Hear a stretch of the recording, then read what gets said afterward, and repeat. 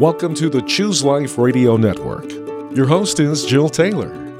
Every week we bring you a candid conversation with someone who's making a difference for the cause of life. And now here's Jill to introduce today's guest on Choose Life Radio. I'm sure you remember where you were on 9/11. I certainly do. Well, this story today and this wonderful interview at Choose Life Radio is about 9/11. I'm Jill Taylor, your host, and you're going to meet Frank Siller. Thank you for joining us. Thank you, Jill, for having me here today. And Frank is the administrator, the CEO of Tunnel to Towers. It's a foundation that was formed because of a tragic loss that took place in their family. And really all of America was aware of this loss. So we're going to talk about your brother, Stephen. And he was the last of all the children in your family. And you had a big family, didn't you, Frank? Yes, Stephen was the youngest of 7, but he was so much younger than all of us. He was born, the beautiful thing, my mom was over 44, and my dad was 49 when my brother Stephen was born. So he was a lot younger than my oldest brother Russ was 25 when Stephen was born, and I was the closest in age, and I was 14. So it was our little miracle. That is a miracle. Did you kind of have a rough time when your parents told you they were pregnant again when you were at that age? No, we loved it. The thought of having another sibling and ended up having a younger brother, it was great. It was really a special gift from God, and we treated him like that too. He became the very core of our family, even though we were very, very close. He just brought so much life into the Siller family. It was funny because when he was born, I was in the 8th grade, and my father came to my classroom, and I saw him at the door, and I thought I was in big trouble for something I did. And he waved his hand. The teacher let me go out, and I'm saying, "Oh my, what did I do?" And he said, "I'll let you know, Frankie, you have another brother." It was quite a day. I'm sure that was a huge gift for your whole family. And then not long after that, I think about a year and a half, your father passed away. No, actually, when Stephen was 8 years old, our dad passed away. And a year and a half later, our mom passed away. So at age before, it was just 10 years old, and he was truly orphaned. But like I said before, he was blessed that he had much older siblings, and he went to live with my oldest brother, Russell, out in Rockville Center on Long Island. But Stephen grew up in Staten Island. That's where we all grew up. And he went out there and lived with my oldest brother, Russell, who actually passed away last November with Alzheimer's. So I know that they're together up there in heaven watching over us and making sure we make all good decisions. Well, I think they're proud of you if that's the case. I think God's proud of you guys because of the incredible ministry you have been able to create out of this. I want to ask you some personal questions before we go to the foundation. I'd love to know what that feels like when your father and your mother pass away so quickly together in such quick timing together, a year and a half, and you're really taking the responsibility on as a family to raise a child. Well, of course, the loss was so unbelievable for us to lose both parents in such early age. They were young, and we were young. We were in our 20s. But Stephen was, like I said, 10. So we right away focused on Stephen, and that helped us get out of ourselves and think about doing something for somebody else, because that's what my parents taught us. But they were very spiritual parents that taught us in life to do for others and to serve, and they just taught us how to live in a very simple and modest way, and we knew what we had to do. So it was crushing to us, but we right away knew that, hey, our energy, our love had to be pointed to Stephen, how to take care of Stephen, and I think that helped us all get through that very difficult period because we focused on somebody else. During that time, you had an inspirational phrase, and it's, "While we have time, let us do good." Those were words that Stephen lived by, from what I can understand. Oh, yeah. Stephen was an incredible human being. He had a tough adolescence, like a lot of kids do, and his was compounded because of the loss of his parents. But he came out the other side. By the time he was like 19, he was solid on his feet, solid citizen, and he was always about doing for other people he served. The more he could do for his siblings, the happier he was. The more he could do for his neighbors, the happier he was. And then he decides to be a firefighter. And once again, because he wanted to serve, in this case, his community. And he loved the brotherhood of a firefighter. It was like another family to him, and family was everything to Stephen. And it was a calling. There was no question about it. Becoming a firefighter was a calling. I think that is going to lead us into the importance of the story about Stephen and Tunnel to Towers.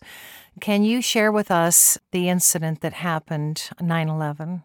Well, Stephen, on September 11, 2001, he had just finished his night tour in Squad 1 in Brooklyn, which is pretty close to the Brooklyn Battery Tunnel, which connects Brooklyn to downtown Manhattan. He's on his way home to play golf with my brother Russ, my brother George, myself, and him. The four brothers were going to have a day of golf, and for those who remember, it was a beautiful day, especially in New York. It was a 10 out of 10, that's for sure. And we were so looking forward to it. But he heard on his radio scanner that the towers were hit, so he drove back to his firehouse.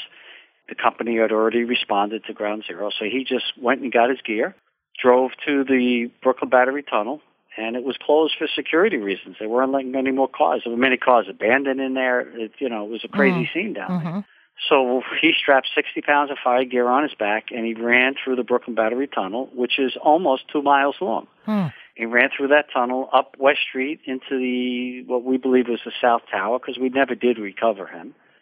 And up those stairs, like all the firefighters were doing, the police officers, and, while saving others, he gave up his life. And when we found out what he'd done, we were just so, of course the loss was just crushing, but we were so proud of what he did. I mean, who does that, Right. So we started a foundation in his honor, to honor not just what Stephen did on September 11th, but to honor what so many people did on that day. And of course, our foundation has grown to honor the sacrifice that's been made ever since by our law enforcement, our firefighters, and our military. Well, I want to talk about that more, but I really want to finish up here understanding Stephen, because the great loss for a family is when you lose a brother or a sister or a parent. And you as a family experienced a lot of loss. And with Russ just passing just recently, that's another tremendous loss. Was Stephen married? Stephen was married and had 5 children. Ah, wow. That's awesome. It wasted so many times. See, he knew every day was precious. He did. He learned that at a very early age. He knew every day was precious and not guaranteed. Right. And how's his family doing now? They're doing good. They're doing good. The kids are grown. They're much, the oldest was 10 at the time, so she's just turning 30. And the youngest was only 9 months, young Stephen, and is now 20. So they're doing good. I just saw Stephen today, as a matter of fact. Yeah, he's quite a character, too. Not much different than his father. And that's great. He got the name. He got the name, and he's got the personality. The personality, that's right. Well, I just think, Frank, it's amazing what your family has achieved as a family. It's the closeness of a family that can allow you to do that. So as we talk about that, I just would recommend for those special people who are with us on this opportunity to hear your story, that we think about our family and we think about how precious each day is, and that we don't really know if we have the next day. And so I appreciate what you're bringing to us. As you dealt with the tragedy of 9/11, so was the world dealing with that in terms of our nation, our communities. We were finding that everything turned upside down. I remember being in Ohio and hearing absolute silence in the skies. And I'm sure that as you were closer, much closer to all of it, you were well aware of things that had changed drastically in the community, in the state. Can you tell us a little bit of your hurt and what you experienced with not just your brother, Stephen, but neighbors or people you knew who were in those buildings? Well, I can, because the 4th of July in 2001, I had a picture of 4 my brother, two firefighters, as a police officer, and 3 of the 4 of them that were in that picture never came home from 9/11. I had friends that I played in high school with, basketball, baseball with, that died that day, and I had kids that I coached that were in that building that day. So New York was hit. Staten Island had a tremendous loss, a very close community, very old town, old America type community where you just small town, beautiful, everyone would be there for each other. And it was just sad to watch all the funerals, all the wakes that were happening, and we just all knew so many people. I had a friend of mine that actually had come out of the tunnel, out of the towers, and I thought he was safe, and I found out later that he went back in to help. He was part of the Port Authority. You know, he called him the mayor of the Twin Towers because he knew every nook and cranny, so he went back in to help. And I knew him for a long time, and he gave up his life that day. So as you start to get these stories, it just was gut-wrenching, and it was so sad, and to see all the families that had lost so much. And you know, America really came together. It was beautiful for that. I'll tell you, in one of the saddest days, the worst days in America, ended up being a magnificent day, and as there was so many acts of heroism and love that day, that people willing to die for each other to save somebody else. It was, like I said, just unbelievable, the amount of acts of heroism. So these are the things that we hold on to as a foundation. We want all these stories to be told. We want to make sure people don't forget, and we want them to hold on to the hope that comes from a day like that, and the day that followed in America, that we really are resilient. I mean, country resilient. New York certainly was resilient, and we are as individuals. We can be resilient. The one thing that I know for a fact, and all my siblings, we said the same thing. Stephen doesn't want us to be sad the rest of our lives because of what he did. He wants us to be proud, and he wants us to carry on and to make sure that we do good. And he's inspired us, and that's what we take from that. You know, yes, we were sad, but you can't stay sad. You have to fight through it, and you have to fight through it by doing good, by doing small acts. I don't care how small they are or how big they are. You have to have acts of kindness and goodness, and that truly brings you into a better place in life. And that's how you can get through anything and get out of yourself by doing something for somebody else. That's the best way to recover. I've told my kids that for so many years, even before 9/11. You're feeling sad, go do something for somebody else, and you're going to feel a lot better. Well, that's great advice for us as we're listening today to your story. I thank you. We're going to come right back after a short break because Frank has a great story of how they did make good out of bad, how that sadness of losing their brother cost them the time and the ability to pour their pain and their loss into something very, very good. So we'll talk about that in just a minute. So stay right here with us on Choose Life Radio. Thanks for joining us today for the conversation here on Choose Life Radio. We are a listener-supported ministry. Your tax-deductible gift today helps educate hearts and minds on God's wondrous provision of life. If you'd like to send a generous gift and help us continue broadcasting on this station, you can visit our website, chooseliferadio.com. Click on the Donate button and follow the directions. You can give online, or if you're more comfortable, simply mail us a check. Our P.O. Box is listed on the website. Choose Life Radio focuses on the sanctity of human life from conception. And your kind and generous gift today, well, it makes this broadcast a reality. When you make your gift, please indicate the call letters of this station. And while you're visiting ChooseLifeRadio.com, we'd love to hear from you in other ways. You can email Jill directly or connect through social media. And remember, all of our past broadcasts are available to you as podcasts in our archive section. So visit today, ChooseLifeRadio.com. Welcome back to Choose Life Radio. I hope you've been with us the first half and been able to hear the incredible story of Frank Siller and the whole family, the Siller family, what they went through. This is Jill Taylor. I'm welcoming you today. If you are coming for the second half, please listen in because we're going to find out how we can take such difficult times and make something extremely good happen. I believe that's what God wants us to do. That's what He calls us to do.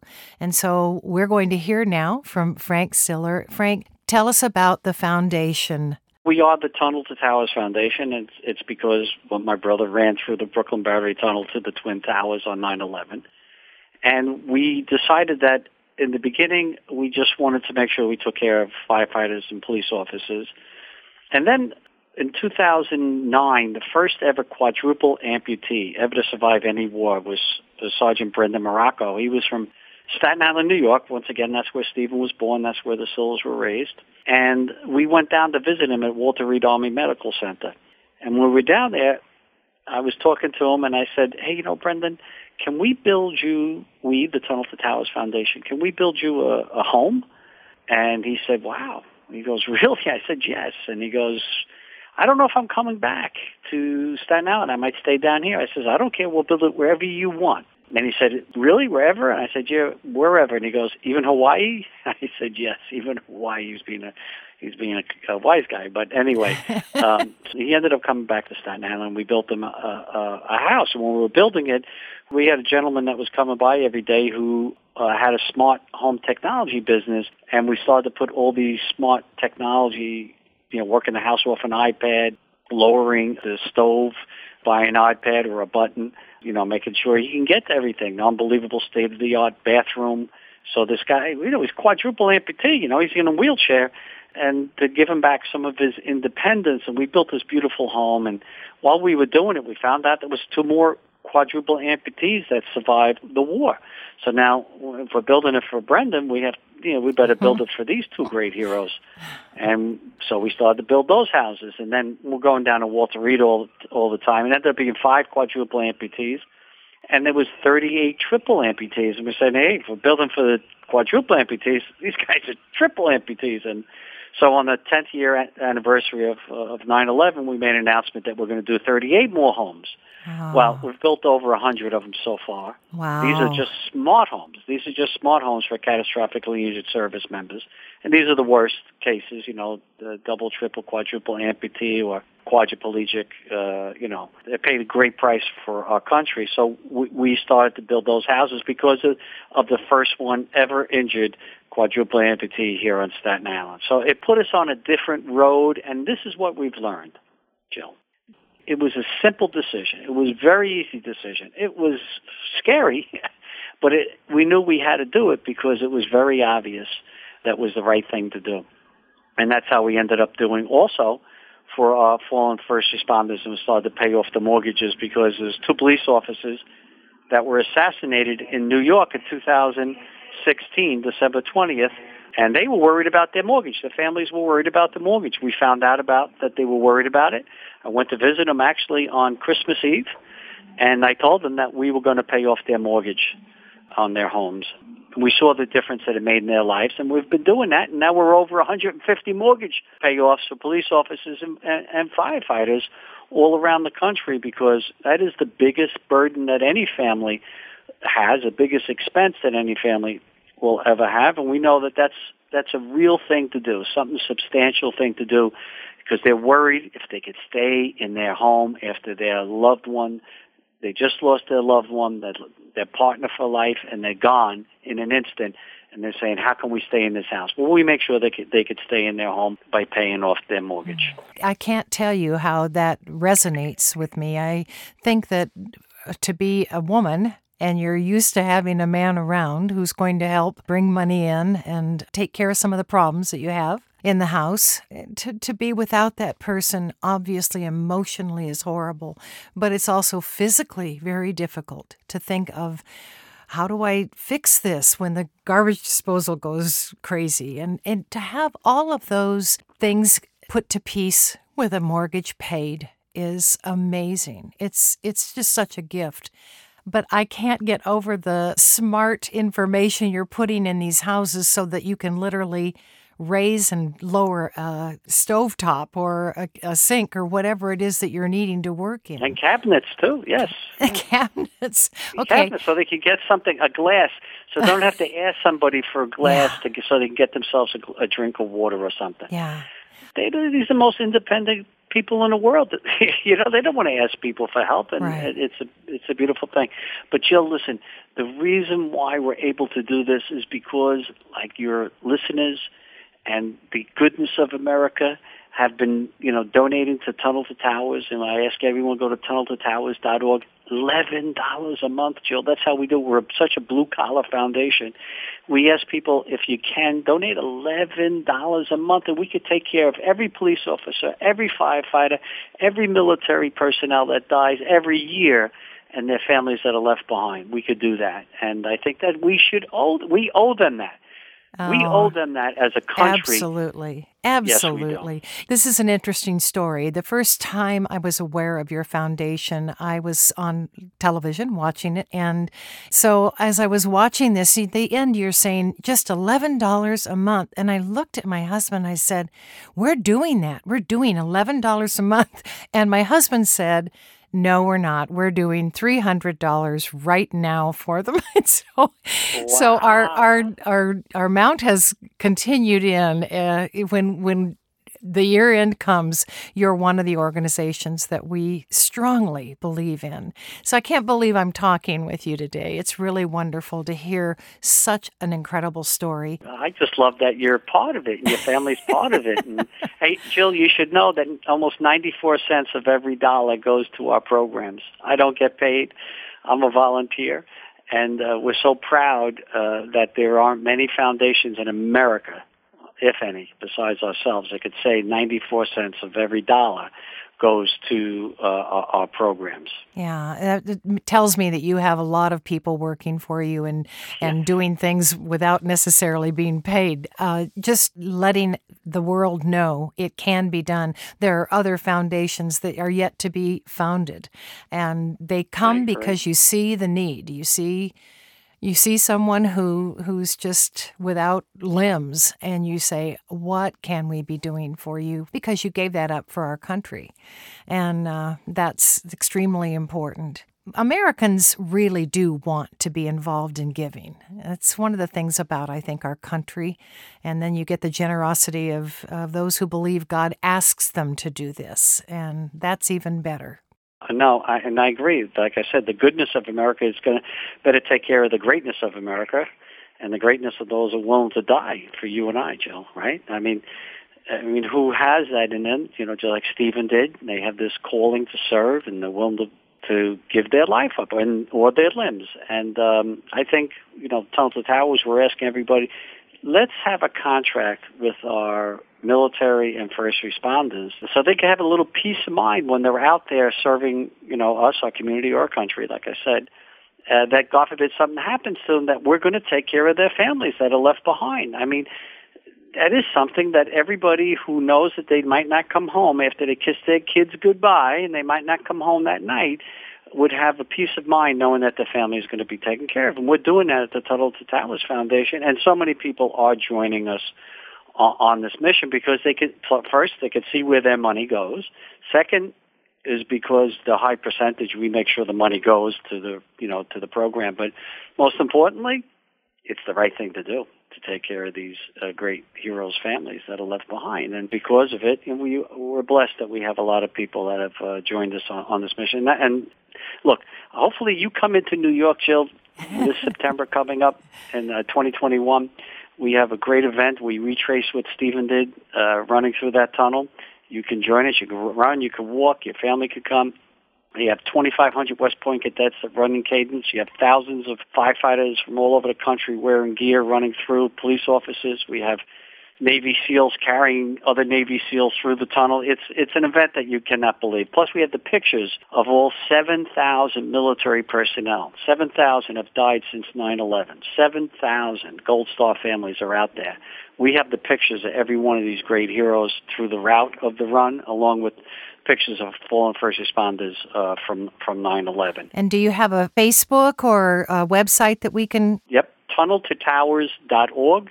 Just go to tunneltotowers.org. You see, we have 75 events around the country, too, different runs around the country. But the marquee one is in New York at the end of September every year. And next year, just to let you know, that I am going to be walking from the Pentagon to Shanksville to Ground Zero, which is about 500 miles. It's going to take me 35 days, 15 miles a day, to help make sure everyone at the 20th anniversary of 9/11 that people don't forget what happened will be 20 years ago. We thank you. We thank you so much, Frank, for coming on and really reminding us, because it's 20 years away and we're needing to be remembering what took place, how important it is that we step in and make a difference in the aftermath as well. I thank you for being with us, Frank, and I thank you, guests, for joining us and listening. And for heaven's sakes, go to the website, find out what you can do to help this incredible foundation. And you can look at our website, chooseliferadio.com, and see this podcast. If you want to share it with someone, you can listen to it with them. Share this story. It's a very important story. And Frank Siller, we can't thank you enough for being our guest today. Thanks so much. Thank you, Jill. God bless. God bless. I'm Jill Taylor. Thank you for joining us today, and we'll see you back next week on Choose Life Radio. The preceding program was sponsored by the Choose Life Radio Network of Canton, Ohio.